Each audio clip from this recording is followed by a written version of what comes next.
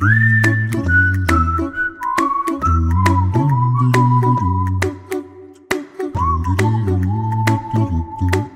a little song I wrote. You might want to hear it in your pod. You'll owe nothing and be happy. Ain't got no cash, ain't got no car, but 24 booster shots in your arm. Owe nothing. Be happy. You can't even buy it in the store because of your low social credit score. Owe nothing. Be happy.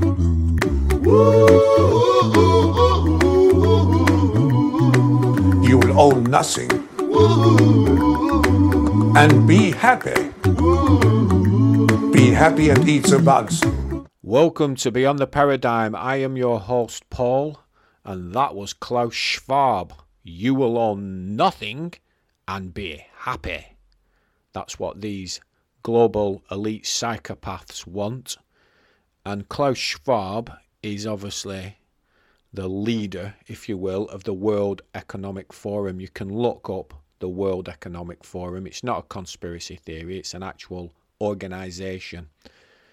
But I want to thank everybody who's been listening to this podcast, because at the last count I have had listeners now from 31 different countries. So thank you for all those who have been coming back time and again. I started the podcast only back in May, and I wouldn't have even imagined that I'd have had listeners across this many countries. I didn't have a clue how to do a podcast, and I didn't think it was going to grow like this, I'll be honest with you.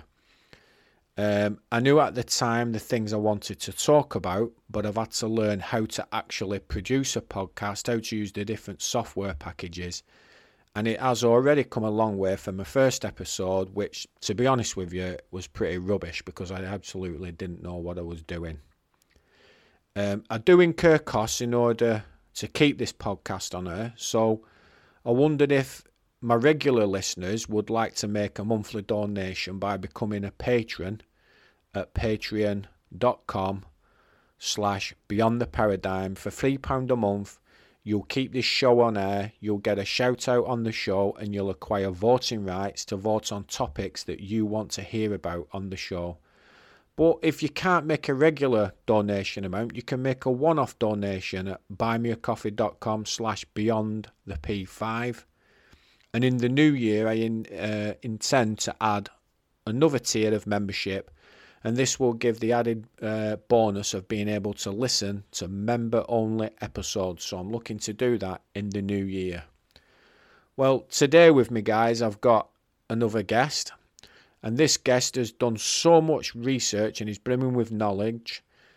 I'm going to be joined today by Charlie Robinson, and Charlie Robinson is the host of the extremely popular Macroaggressions podcast. He is also on TNT Radio. I think he's on there on Saturdays, and he hosts his own show on there, and he's wrote some books, including The Octopus of Global Control and Hypocrazy. And what we will be talking about today is affecting and will affect everyone more and more, and it is an extremely important topic to discuss. So it's time to get Charlie on the show.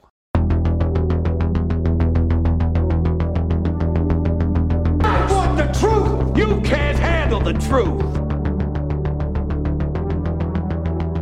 We accept the reality of the world with which we're presented. It's as simple as that.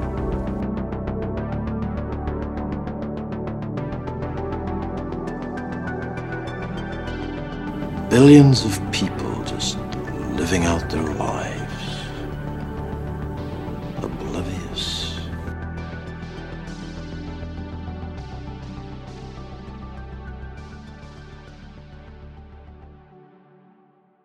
Welcome to the show, Charlie. Thanks for having me, Paul. It's good to have you. I've been listening to your podcast. I've read a little bit of your book, and for those of my audience who don't know, obviously you're the host of Macroaggressions podcast, and you've wrote a couple of books, I believe. Have you contributed to a third book as well, I believe?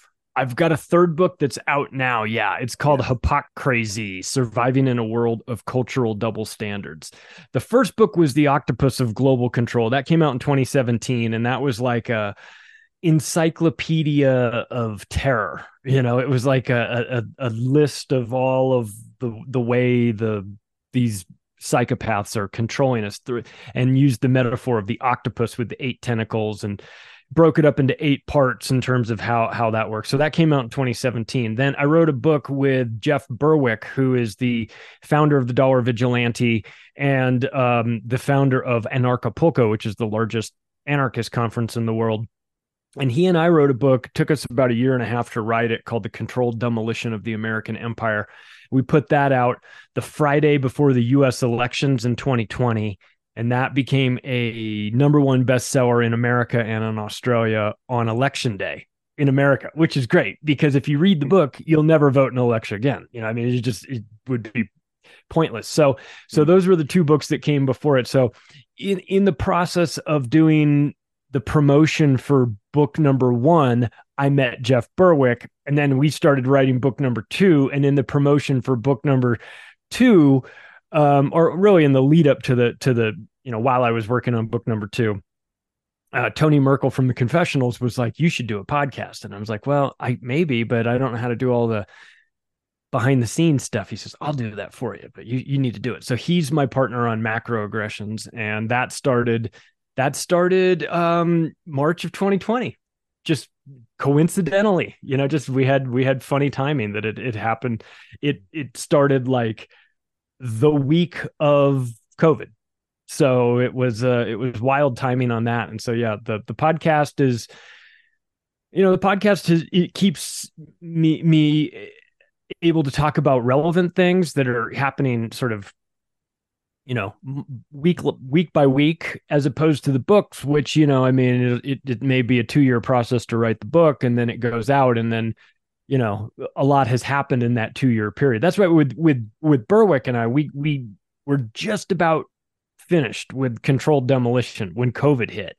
And I was like, hey, I think we should like sit and wait about 6 months and see how things play out. And he said, yeah, I think so too. So we were thinking we were going to launch it in February of 2020 for Anarchapulco, but really Jeff still had stuff he had to do on it. And so I was like, well, all right, well, it'll come out when it comes out. And then COVID hit, and I was like, okay, we've got to wait and see how this plays out. And then we got to about August of 2020, and I said, I've seen enough, man. What about you? He said, yeah, I've seen enough. I know where this is headed. So then we finished it up and included the COVID component in it.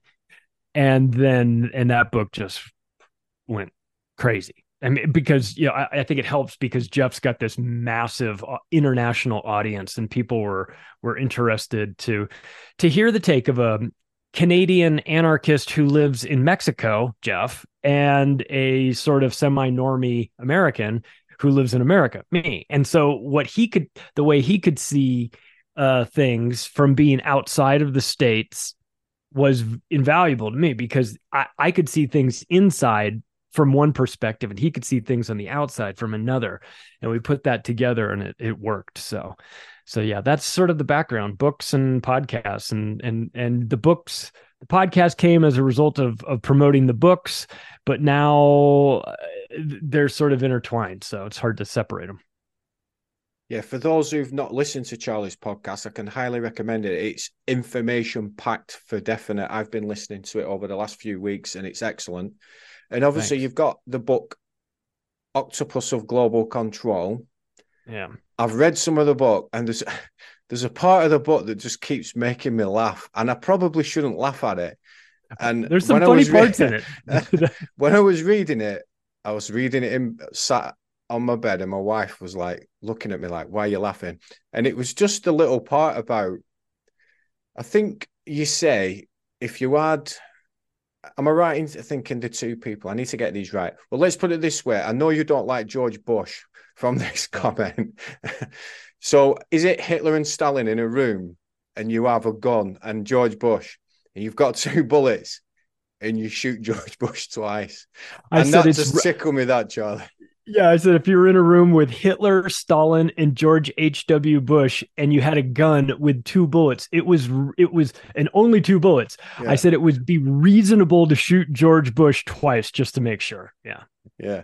And I as I consider him to be a diabolical figure in yeah, if you, especially you start to dig into like the Bush family, because the irony is that, since I mentioned Stalin and Hitler, it's like, the Bush family financed Hitler, quite literally financed him. They were running Brown Brothers Harriman Bank, and that was the bank that was financing Hitler, and they almost hanged Prescott Bush for treason, but they couldn't, because optically it would be a bad look, because he was running this thing called the USO, which is like, bring our troops home, and it was like, support the troops. It'd be like the support the troops guy, like the leader of the support the troops guy, is financing Adolf Hitler. We can't let anybody know that. Like, so they didn't put him in prison, and they didn't take him out back and shoot him, which they should have done, either of those two things.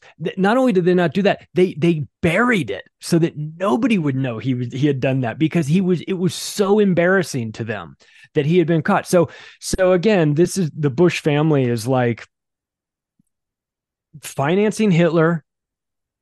Can't remember where they are when JFK was shot, even though he was in Texas.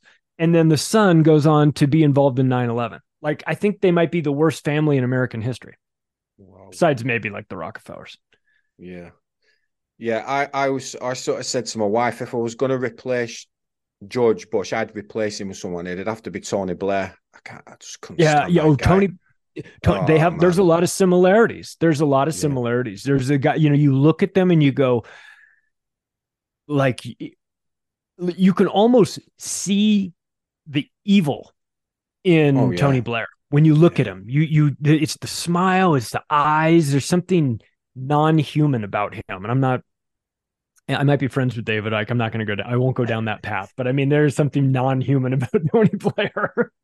Oh yeah, I agree with you there. Definitely. What you're saying about the eyes, when I see him on the TV, I'm just like, my wife's like, oh, your favorite person's on the TV. I'm like, don't.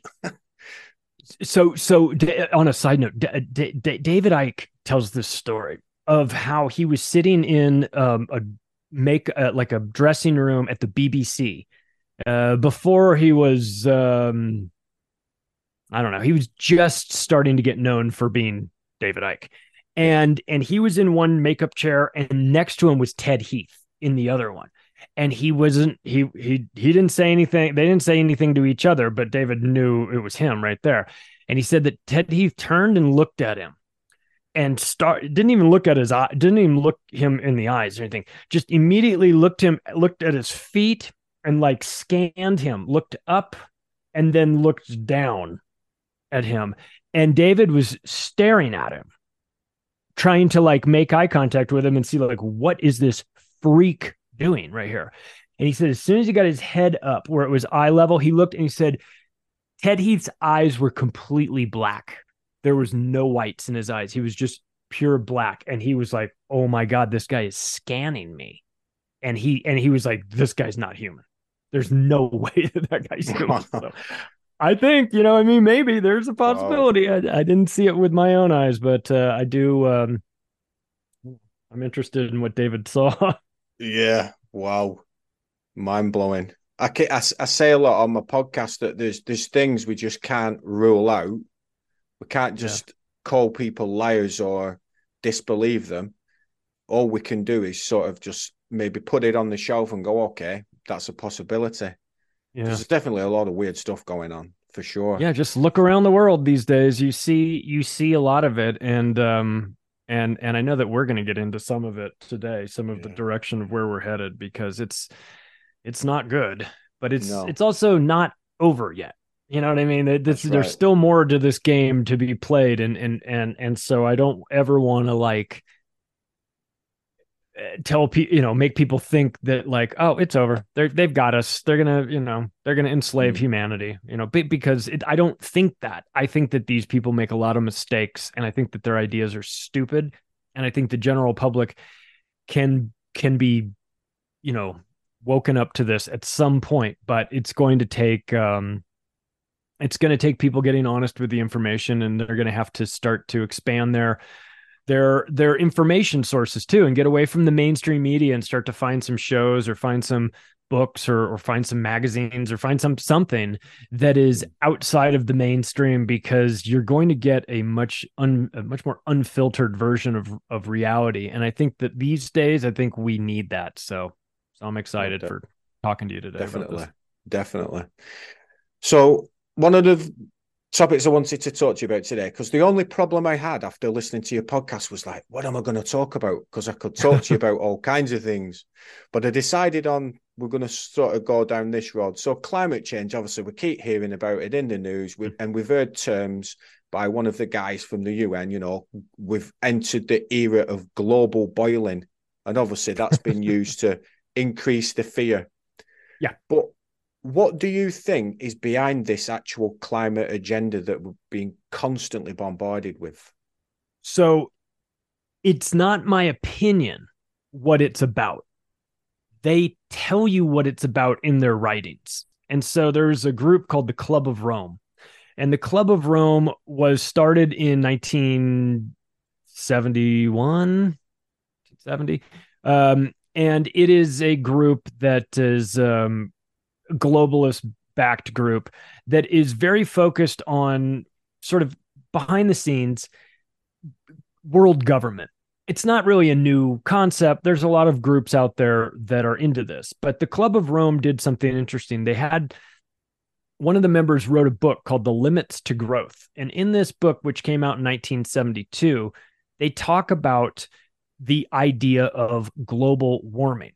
It's a term that they came up with.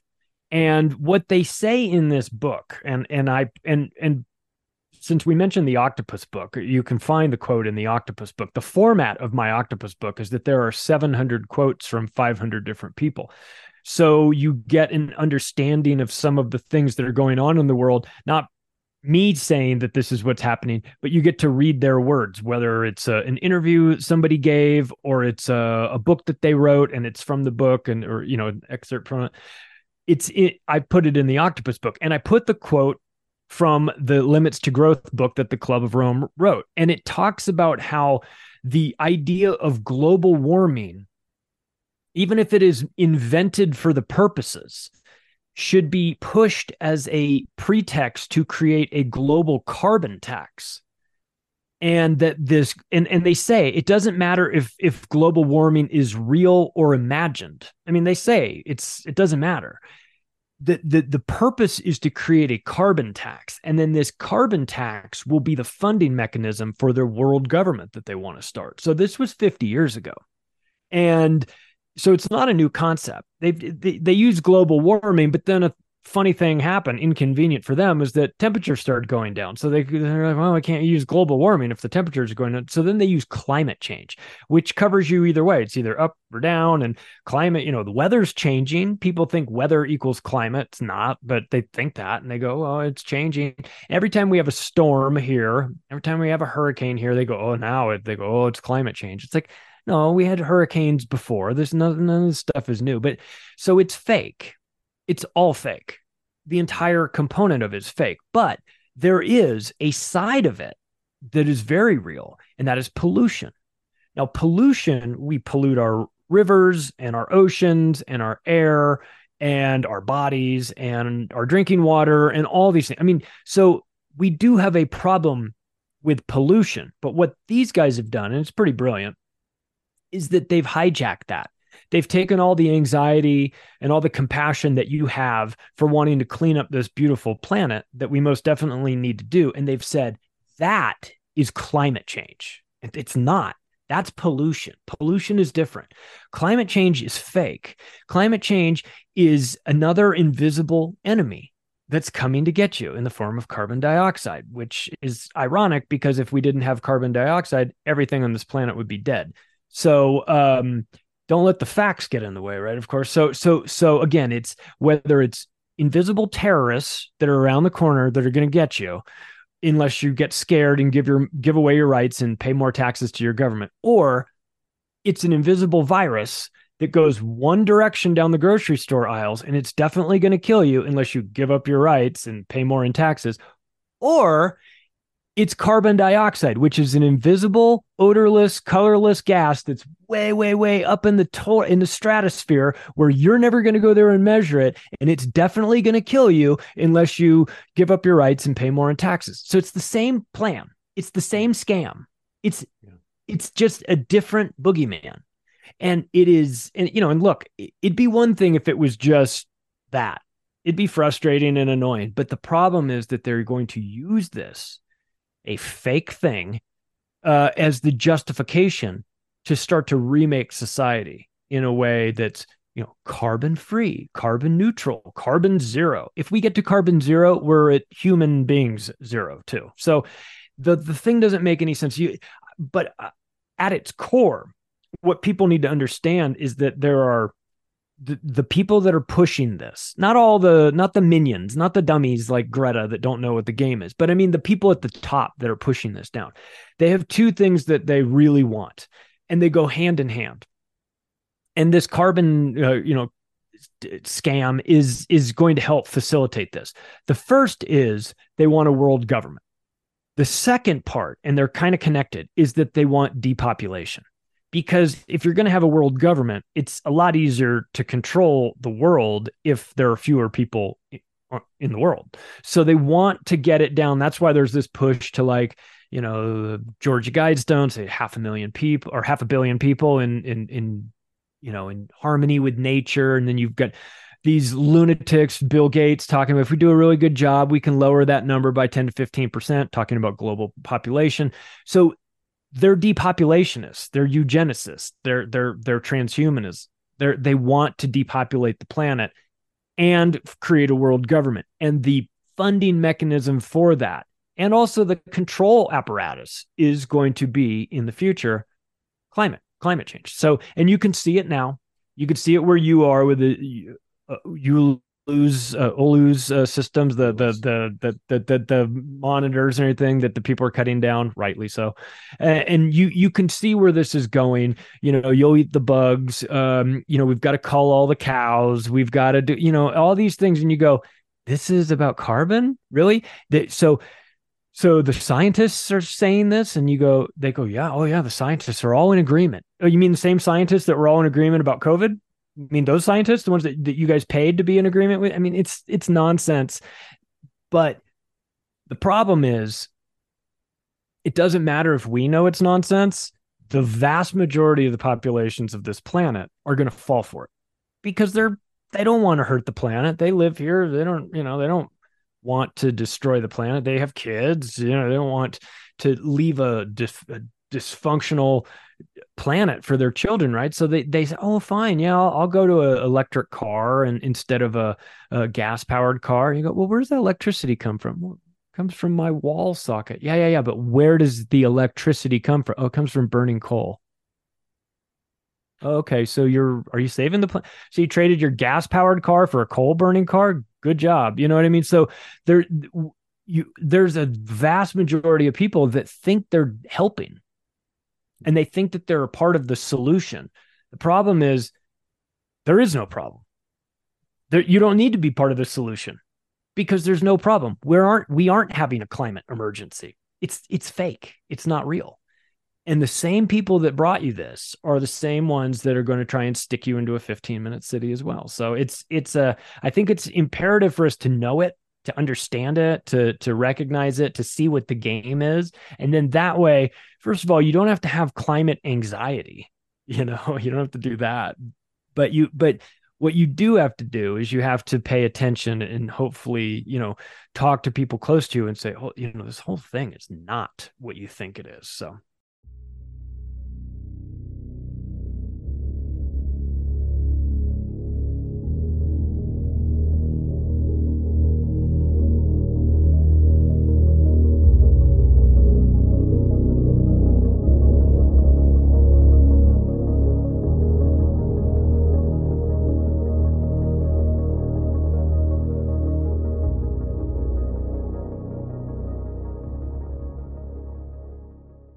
totally agree with you. I've been trying to say to people the same thing. Listen, climate change is not happening, and they've gone, but we spill oil in the sea, we do, and I've gone, no, that's pollution.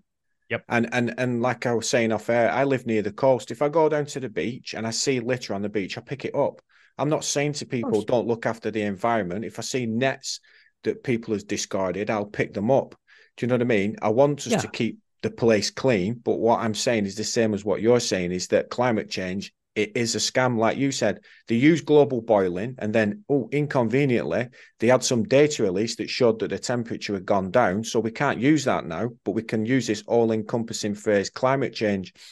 And there's a sort of local incident that I use to highlight it to people who I know around here, to highlight to them how they use this climate change. So just down the road from where I live, there's a coach company that hires out minibuses and the large coaches, does the school runs and everything. Now, where that's situated, there's a hill at the side of it, and they've just built a new housing estate on this hill.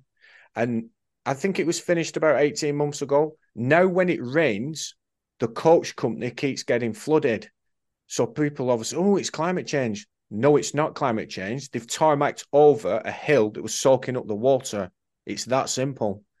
But obviously people say, look, and one of the things that's happening over here, I mean, over in the States, you've named your storms for quite a lot of years. They've only just started doing it in the last sort of couple of years in the UK. And I've said to people, they're doing this over here now, because we've literally just had one yesterday called Storm Kieran. We had one 2 weeks ago called Storm Babette, where there was flooding. And places do get flooded because they're building houses on floodplains and in all the wrong places. But they're using this now, these names, to highlight, this storm's coming, this Storm Babette, this Storm Kieran, to stoke up the fear, because it adds sort of emphasis. Whereas once of it was just like, there's going to be some bad wind and rain, and that was it. But now it's a storm, such a name. But you talked about, obviously, we want to look really at the players, because we've talked about like the strategy they're using. But who are the people that are pushing this? Who would you say the main players are in this? Well, anybody connected to the United Nations, which would be quite a few of all of the major leaders of the countries are involved. The World Economic Forum is part of this. They're not the major part, but there's definitely a climate side to it. The banks love it, because if you've got to remake society and you've got to go away from the existing paradigm and you've got to build a whole new infrastructure and a whole new, the concept, electric cars, electric this, electric that requires massive capital investment. So you're going to go out, those companies are going to go out and borrow money from the banks and things like that. So the banks love it. Banks are in on it. They know that this is a scam. And of course, one of the funny things about how that the banks know that it's a scam is brought to you by if London Real. If you've seen London Real has a guy that he has brought on many times, a guy who is like a mentor to him, a guy named Dan Pena. Dan Pena is a lunatic, but like a billionaire lunatic, right? And he's known for being very kind of boisterous and using a lot of colorful language. But he's on a stage somewhere and like a panel discussion. They're taking questions from the audience, and this lady in the audience is just out of her mind, and she's so pissed off at him because how dare you say that climate change is fake and I have to live in and he just immediately just jumps down her. Shut up, you stupid whore. Yeah, I mean, he goes off on her, right? And he says, listen, I invest in all sorts of real estate. He says, I have seen all kinds of investment prospectuses from high-rise buildings in South Florida my entire life.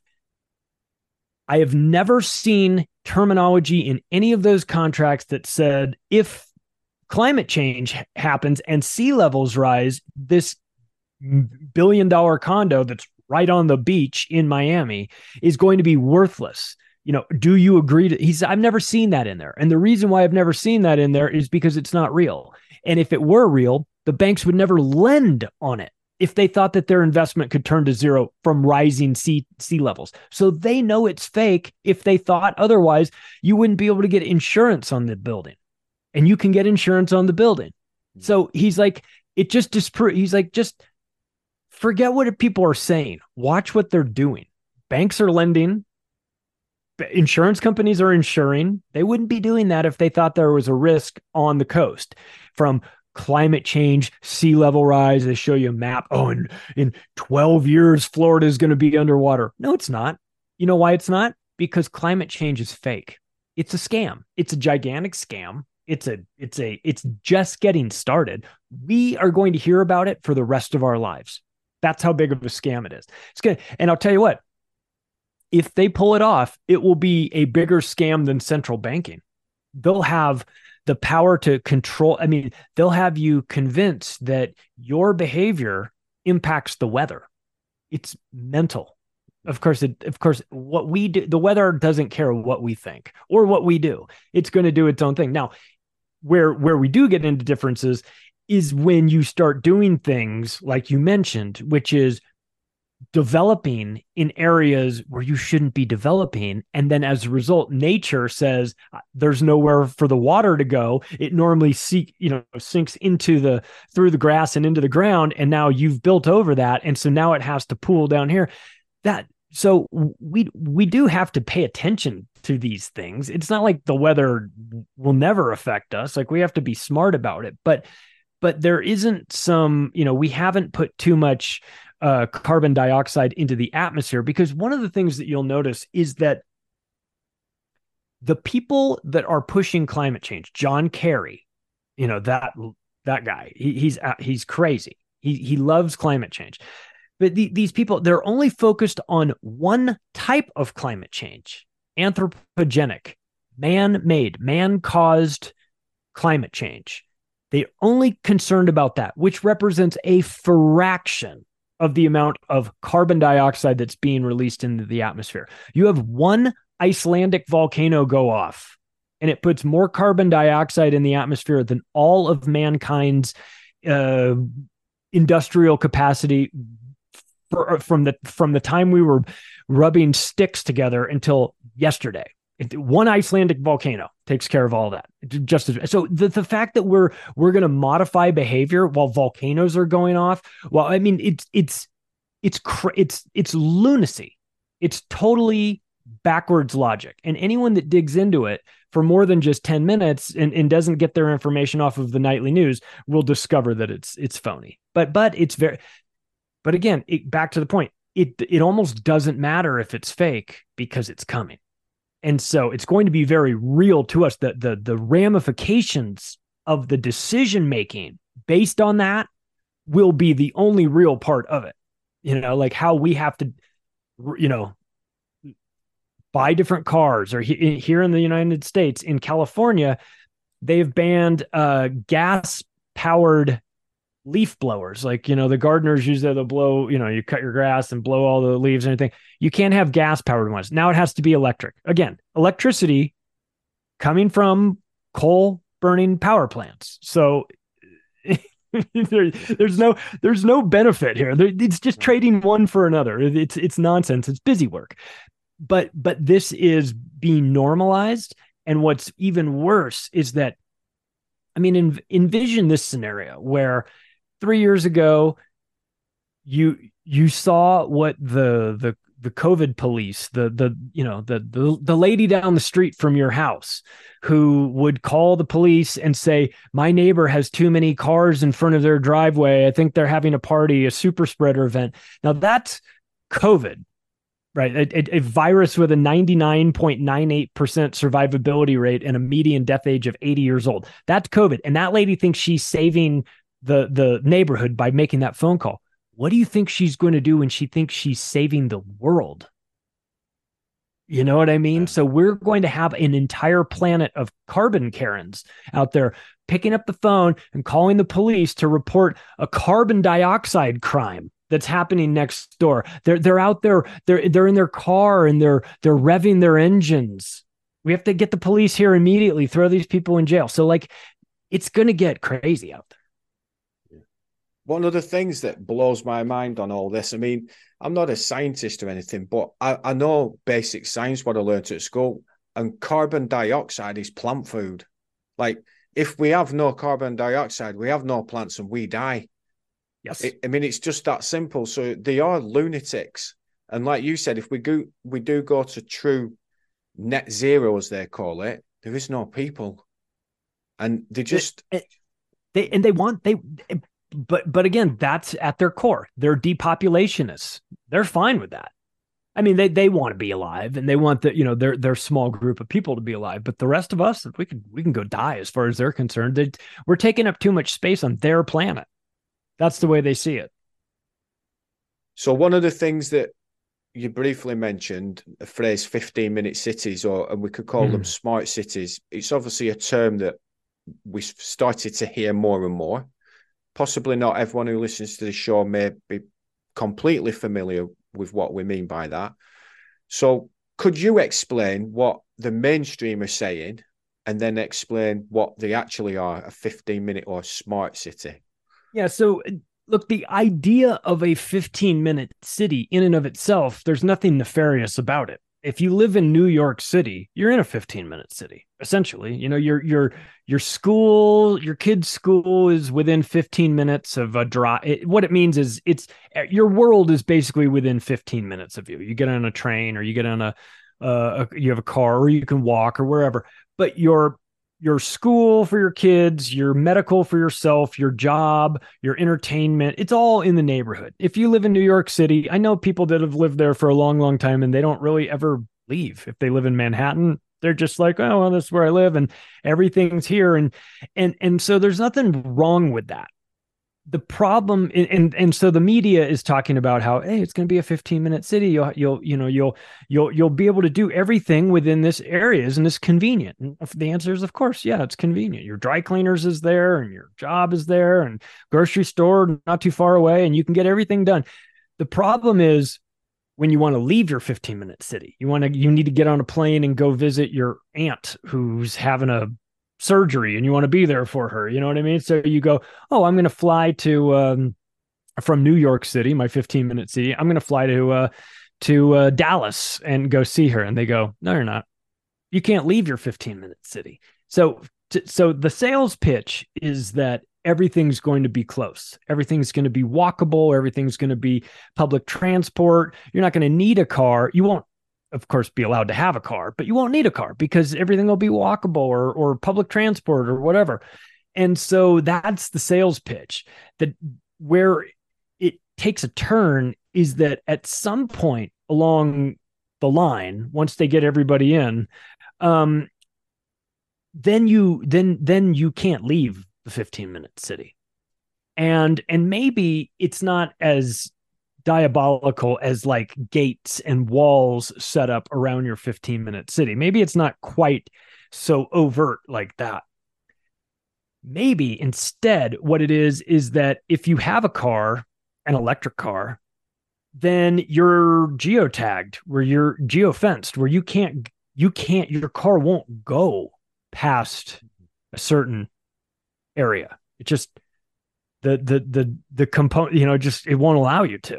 It locks up, all the electric cars can be, remotely controlled. So you get to a point where maybe my car doesn't allow me to go there, or maybe I don't even have a car and I can physically go to the next city over that's an hour away, but my central bank digital currencies that we've switched over to, they just don't work there. Or maybe maybe some of them work enough that I can go over and get like a hamburger or something, but certainly not enough that I can stay there for an extended period of time. So then they start to geofence your money so that your money only works in a certain area within 15 minutes, 15-minute radius, right? So there's ways that they can make you comply with this. So again, early on, when you're trying to get everyone convinced that this is a good thing, it's going to be what I imagine the sales pitch for communism was, which is, unicorns and rainbows, nobody's working and everybody's eating. And then what do you get? You get gray, Soviet style, drab, boring buildings, bread lines, and lining up against the wall to be shot. And so again, early on, Oh, it's going to be great. I mean, think about it like this. As an example, during COVID, it's summer of, well, it must have been winter where you and I were, but it was summer in Australia, and they were putting people in COVID concentration camps, these little camps, and they were taking pictures I remember seeing the pictures of it, and it was these like young 20-something, really attractive Australian girls that were like sitting out on the front porch of their jail cell. Essentially, it was like a tiny home that had a little front porch, and they're sitting there, and it looks, and they've got their, their coffee, and they're just like living their best life. And I was looking at that going, this is a sales pitch for a prison cell for a virus with a 99.98% survivability rate. This is insanity. And they're trying to sell it like it's a Abercrombie and Fitch, commercial. It's like black and white, like look at me living my best life, doing all this. And it's like, no, this is gross. This whole thing is gross. So again, like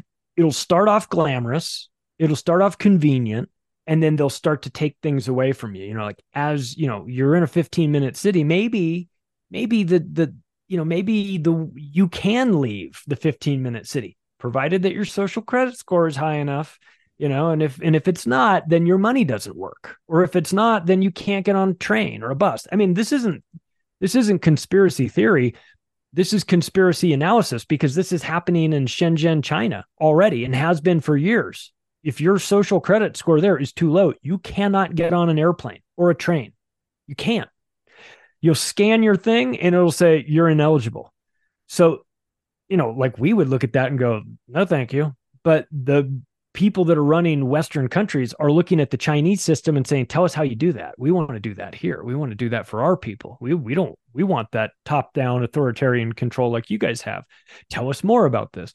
And so how do they do it? They do it with facial recognition cameras and a robust social credit database system that's all tied into the same thing. So as an example, you're a Chinese guy who's smoking a cigarette on a bus when you're not supposed to be smoking a cigarette on a bus, and the camera in the bus picks up your face, matches it to the geotag of all the cell phones in that area, figures out that it's you. You get done, you put your cigarette out on that bus, you get off, your bus stop's there, you get off, you walk around the corner, your cell phone pings, and it says you've been found guilty of smoking on the bus, and we've deducted, a 20 yuan fine from your Weibo account, which is like, like PayPal.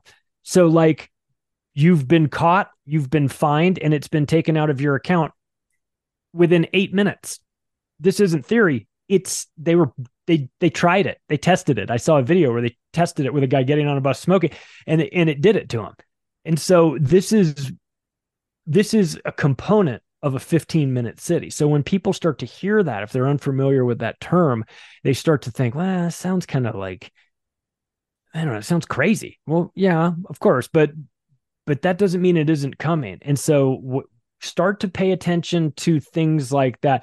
What they ideally like to do is just shrink your world into a smaller and smaller and smaller place and get you to stop even thinking about going somewhere. They're demonizing air travel. Oh, look how much carbon dioxide it emits. Meanwhile, United States military aircraft carriers are never stop. They're going all over the place, emitting God knows what. So we're sliding into this authoritarianism, but it's coming to us through guilt, because they want you to feel that you're the problem, like that you are putting out too much carbon dioxide and you're killing the planet. And if only you would be in control of yourself, then we wouldn't have the problems that we're having, all this crazy weather, which it's either not necessarily anything new, or if you do get these massive storms, they're manipulated. I mean, that technology has existed since the Korean War. So which is the 1950s. So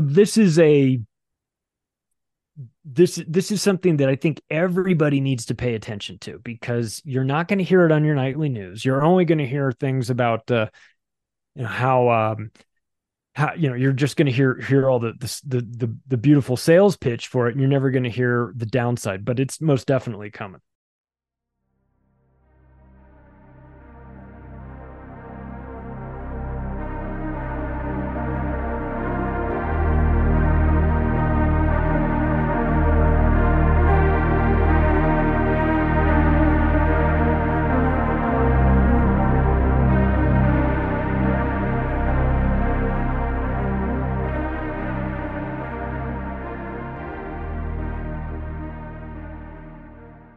read an article earlier, and I just cut a portion of it out because I read it and I was like, talk about contradictory. And it's about Oxford. So this article says, in its local plan 2040, Oxford City Council proposed installing 15-minute neighbourhoods throughout the city over the next 20 years. These plans don't include restricting people to their local areas, but instead focus on improving infrastructure and increasing mobility within the neighbourhoods. However, Oxfordshire County Council also recently announced traffic reducing measures throughout the city from 2024. Drivers in Oxford will be encouraged to travel around the city by using the ring road or public transport, rather than just driving through it, in a very similar system to low traffic neighbourhoods. The council will hand out fines to those using city centre roads at certain times. The new policy doesn't stop you from travelling anywhere, but this is the bit why I had to read this out. So they're saying the new policy doesn't stop you from travelling anywhere, but it does limit where and when you can use your car. Well, hang on, you've just said it doesn't stop you from travelling anywhere. And then in the next breath, well, it does limit you from where and when you can use your car. It's just insane. This is something I had a funny conversation with Richie Allen, and he's in Manchester. And Richie says to me, he said, I had this conversation with a guy many years ago. He was like 10 years ago. And this guy was in, I don't know if he was in Manchester. He was in a city that was sort of outside of Manchester, and he was in like the city council of it. He was involved in the local government. And he said, Richie, I am seeing plans for them to have these barriers that are, when recessed, they're flat with the road. But then when activated, they come up out of the road and create barriers. And what they want to do, there might be 3 or 4 of them across the road. Basically, it'll block off this road so that you can no longer access it. So he said they're going to shut off certain roads, so you just can't even be on them. And this guy told Richie about this like 8 years ago, and Richie remembered it and told me about it because he said, they actually did it, Charlie. They did it. Yes. And then he saw it. Because I'm from that way, and I can even tell you now, right in the city centre, they've built new tram links now, but one of the roads, basically going, you had the Marks and Spencers in what's called Printworks behind you, like one of the main shopping streets. It had time barriers on the bollards, what you're talking about, and they used to come up, because I used to be a delivery driver many years ago, and I had to go around the ring road at certain times in the morning. You could not drive down that street, but now it's been replaced with a tram stop, so you still can't drive down it because only the trams go on it. So they actually did implement it, but then they've put something else there, so you still can't go down there. Yeah. Yeah. They want to restrict you. They want to shrink your world and get you thinking very locally. And this is part of a broader plan. There's Agenda 2030, which is the United Nations plan to commit everybody, all these countries to basically reducing their carbon output. But then there's a smart cities program that's underneath that, C40 program. And that picks partner cities that aren't quite, it's not at a country level, but just at like a large city level. And what they're doing there is they're just trying to make it specific to this particular city, so that it's essentially a 15-minute city, but on a local level. So there's the global side of of the United Nations Agenda 2030, and then it takes it down to the nationwide level, and then there's a level even below that, and it's city specific. Now, it didn't do very well. They wound up having to fold the C40 program. It wound up going away. But one of the things that didn't go away from it was the networking between all the cities, where they talk about how they can share like best practices for how to implement these things maybe in a different way. So the network is still there, but there's, but the idea of having it city specific for this Agenda 2030, it wound up just falling apart because they mismanaged it. So again, I point out all of these crazy things that these globalist world government lunatics want to do, but also we need to remember that they make a lot of mistakes, and they're not perfect, and they're not gods, though they think they are. They are on some levels very ignorant of how humanity works. So so again, we have to push back on them. We have to remember to not comply with their crazy ideas, because if we don't do what they tell us to do, it turns out they don't really have a good backup plan for that.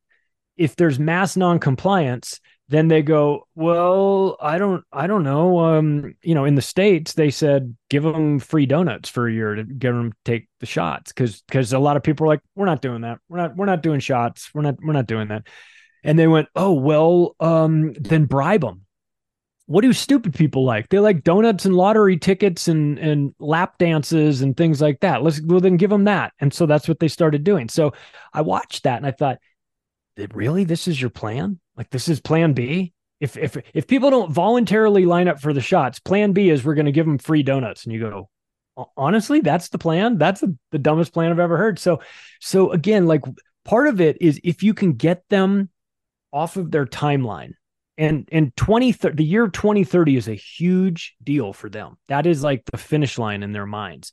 But they can't get there if we cut down the cameras. You know what I mean? Like, they go, we put all the sensors up, we put all the cameras up, we're going to get everybody. But then they go out one day and half of them have been cut down, and they go, well, we weren't expecting that. And they go, well, what's the backup plan? They go, I don't really have one. Good.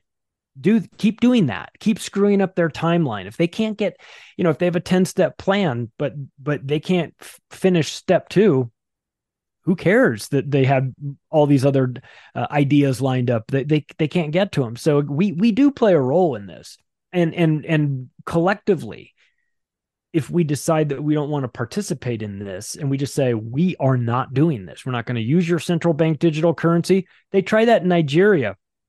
They have the Nigerian population. They said, listen, we've had problems with currencies over the years, but we're gonna roll out a central bank digital currency. You guys are going to all have to use it. We're getting rid of cash immediately, and now we've got the central bank digital currency. Half of 1% of the population signed up for it. You know what the rest did? They all started using Bitcoin instead. So 35% of the Nigerian community of the country, the population, transacts in Bitcoin, because they said, we're not doing that. But the arrogance of the government to think, oh, we'll just roll it out and everyone will do it immediately because we say to. No, they won't. So we do have a say in this. Collectively, we need to get honest about what it is. So when they start to roll out these climate policies, we just go, no, we're not doing it. And they say, oh, what are you trying to destroy the planet? Like, oh, you're trying to kill grandma. That was the thing for 3 years of COVID stuff. Like, oh, you're going to try and guilt me into this by saying I'm killing the planet now? No, it doesn't work on me. I understand what the scam is. That doesn't work. So as soon as you understand the scam, it takes away all the power. So it's like a magician trying to do a trick, and you know how the trick is done. And you go, he's going to pull a dove out of his back pocket. That's how he does. And and when you know that, then you see the trick and you go, oh, it's not that impressive. So I think that with us, the general public, the more we know about what we're walking into, and the more we know about how they plan to do it, the harder it will be for them to pull it off. So again, like, I don't want people to be like, oh, there's no hope, these guys. No, there's plenty of hope, actually, because if we decide it doesn't happen, it doesn't happen. Yeah. They've had a real problem in London with, well, it's not a problem for us. It's a problem for London City Council with a group called the Blade Runners. And they're the guys who are pulling the cameras down, and they have been pulling hundreds of them down to the point where London City Council and we don't even know whether we can even go ahead with this, because they're just going to keep doing it. They're just going to keep pulling them down, which You know, I mean, I'm not going to go around vandalizing things, but we need to resist. We do need to resist. I mean, one of the things that we're reading about Oxford as well is that they're planning on bringing in a bus pass, like not a bus pass as in gets you on the bus for free, but like you only get so many a year. And that's it. Like, say 100 passes. And then when you've used them all up, you can't go on the bus again until you get your next quarter the year after. These are some of the things that they're mooting right now. And it's just bonkers.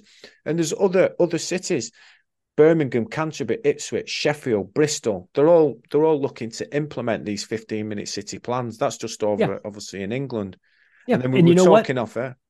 All the bus drivers just go on strike. Just say, we're not showing up for work. We're never going to show up for work until you get rid of this. And then they go, what do we do? Hire more bus drivers? Fine. You hire a new batch of bus drivers and they say, we're not doing this either. So now what? Now, you know what I mean? Like at some point, these people aren't criminal masterminds. Most of them are really dumb. They don't understand that they haven't thought this out. They are, we're going to implement this, and then that's just going to be the way it is. And then you go, oh no, it's not. We'll cut down all the cameras. We'll be completely non-compliant with you guys. You want to roll out a new, digital euro or a digital pound or something like that? Good luck with that. We'll use Bitcoin. We'll use Monero. We'll use cash. We'll do something else. We'll use another currency and we will go around you. So, because that's what we do and that's what we have to do. And so if we make them work for it on every single level, then there's not enough effort. There's not enough people loyal to the cause inside the government that they will tolerate that. Most of them are low-level people that are like, I don't want to do this either. I don't want to have to give you a ticket for this. I'm just told that I have to. But once those people stop participating, the police, for all their we'll make you do it. Well, you know what? The police are one bounced paycheck away from switching sides too. You know what I mean? If all of a sudden the checks stop flowing to the police every 2 weeks, then do you really have police? Because then they'll leave. So again, like it's our duty and obligation to be as difficult as possible for these people because they are trying to destroy our lives. They are trying to remake society in a way that is incompatible with humanity, and we just won't allow it. Oh, absolutely. They're trying to destroy us. But I mean, I've renamed the police over here now to the Gestapo because some of the things that I've seen them doing is just unbelievable. I mean, there's been a guy arrested for protesting against the Palestinian protest. So they had a protest for the Palestinians, and there was one guy protesting against them, and they arrested him, like 3 coppers. And it's like, what is going on here? But it's like, I've been reading. And I was listening to Klaus Schwab earlier, and he was saying about Los Angeles, and he's saying, it's going to become private car free by 2030. So if you want to go somewhere, I thought that, and like you said, arrogance, like 2030, that's like 7 years away. That's not going to happen. No, I lived in Los Angeles for 25 years. I can tell you with absolute certainty, there is no infrastructure capable of getting people around except cars in Los Angeles. New York, maybe. New York City, different story. It's very, very condensed, and there's a subway system, and there's cabs, and there's buses, and everything's geographically kind of condensed. And Los Angeles goes on. It's an hour in every direction by car. You're not going to take a cab for that. It's a $75 cab ride one way. You're not going to take an Uber. There is no subway system. There's a Los Angeles, there's a very small primitive subway system that nobody uses that goes from like 3 places to downtown and back, and nobody cares. Nobody ever uses it. He's delusional if he thinks that private car ownership in Los Angeles, Southern California, is going to go away in 7 years. He's out of his mind. So what is everybody going to do to go to work? Does he have a solution for that? I mean, the California is already, putting in electric car standards for 2040, and they say, oh, well, we're gonna transition. Actually, 2035, no longer allowed to sell gas-powered cars in California, and they're phasing them out completely. And because they want everybody to go to electric. Well, guess what? In August, when it's 100 degrees in Los Angeles and everybody has their air conditioning on, the power grid sometimes goes down in what they call brownouts. So they can't even keep the power fully on in Southern California in August now. They want to put 25 times more vehicles on the power system. And they think, and by the way, no additional investment in the grid, in the power grid. It's not like they said, well, we have $8 trillion going into the power grid. No. They're completely pretending like everything is fine. So it's magical thinking by really, I mean, I don't know if like Gavin Newsom and these guys are dumb. They can't be dumb, but it's an arrogance that's just, it's bordering on delusion.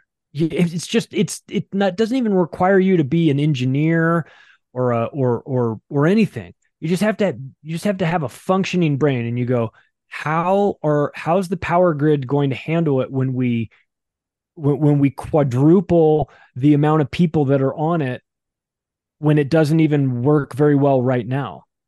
Like, how do you plan to do that? And they say, we're going green. And you go, yeah, but nothing is going to work. No car. You're going to get rid of gas stations? You're just going to have electric cars on a power grid that can't support it? And then what? And then what happens? What happens when your the battery in your electric car goes out and you have to buy a brand new one? Have you seen how much those cost? $26,000 for a brand new battery. Not a brand new car, a brand new for the battery for your car. So the whole thing is like, if this were your science project, you'd get a failing grade on it, and you would deserve it. The teacher would say, you haven't really thought this thing out. This doesn't seem like a very feasible idea that you're proposing here. Where's the investment in the infrastructure to support all this? And you go, we're not gonna worry about that. That won't get me elected to governor. If I talk about infrastructure, that's so boring. I'm going to talk about climate change and scare everybody into voting for me. It's just maddening. Yeah, it's absolutely maddening. So just before we sort of wrap it up, obviously it's all to do with control, and another aspect of it seems to be this push towards a cashless society. Yeah. How far off can you see that becomes a reality where we just have a cashless society? Well, I mean, hopefully it doesn't happen, but the idea, I mean, we've been sort of drifting towards digital payments for a while. We have credit cards, and we have wire transfers, and we have PayPal, and none of this is new. And we have had Bitcoin for 10 years. And, so we've been sort of going this direction. And, I think that we will get to a place where we are maybe cashless, but I don't think there's much of an appetite for central bank digital currencies, programmable money. That to me, if you asked, like, what is the number one most important component thing that you would, aspect that you would say, this is the hill to die on. We under no circumstances can we allow this to take hold, more so than climate change. Well, all this stuff. I would say central bank digital currencies, because if you allow these people to be able to program your money so that it doesn't work outside of your 15-minute city, or they set it to expire. Let's just say that they set part of your money to expire in order to force you to spend it. But you can only spend it at certain stores that will take it. Maybe it's only the companies that are partnered with the World Economic Forum. There's plenty of them, but maybe it's like it's like shopping on the company store. When the Rockefellers used to do that, they would have these big mining camps, and then they'd build a store, and then they'd run the store, and then the only place where these guys could buy anything was at the company store, and they marked up all the prices. So it's like, we could get ourselves in a situation where the central bank digital currencies only work at the company store, and the company store is all the partners of the World Economic Forum.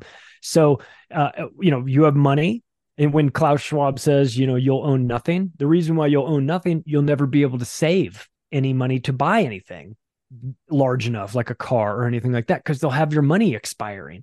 So that to me is the fear of going cashless. That is the thing that you have to push back on, because if you don't, you're going to wind up in a situation where they've got you. If they can control your money, I mean, they already have messed with our money through central banks and inflated it and made it worthless.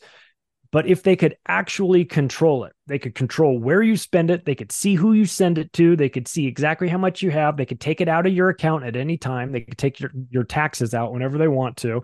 They could confiscate it and make you have to fight them in court to get it back. They could set it to expire. They could set it so that you can't buy guns with it. They could set it so you can't buy Bitcoin with it. They could set it so you can't buy red meat with it. I mean, they could set it up so that it's almost limitless, the sort of controls that they could put on that. And if we allow that to happen, it's over for us. So that is my number one fear, is the central bank digital currencies. But again, back to the Nigeria story. They rolled that out. 0.5% of the people participated in that, and they turned off cash. They straight up said, this money that you guys have been using, it doesn't work anymore. It has no value. It's worthless. We're not going to take it. We're not going to accept it. The only thing you can do is use the central bank digital currency. And still, only 1 out of 200 people got on board with that. So there's hope. There's a lot of hope, but we've got to get honest about the situation, and we have to recognize these traps, because they're going to present them to us as being benefits, but in actuality, it's going to be the enslavement of humanity. Yeah. I'd just encourage all my listeners to really look into these things that me and Charlie's been talking about today, because these things are real. They're happening now. They're a threat to us. So just before we go, Charlie, could you tell everyone where they can get audio, where they can get your books and listen to your podcast and everything? Sure. Macroaggressions podcast goes out twice a week, once as a monologue, once as a video interview. You can catch it in audio format wherever podcasts are served. You can catch it in video format over on Rumble now. I have a new Rumble channel. You can. It's on Rockfin. It's on band.video.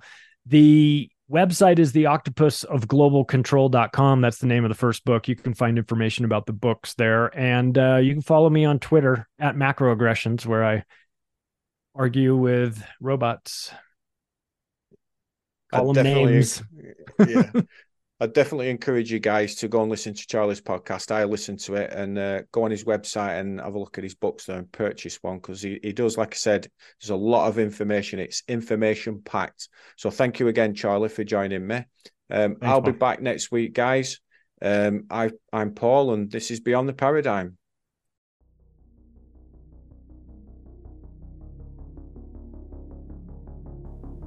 Am I crazy? We don't use that word in here.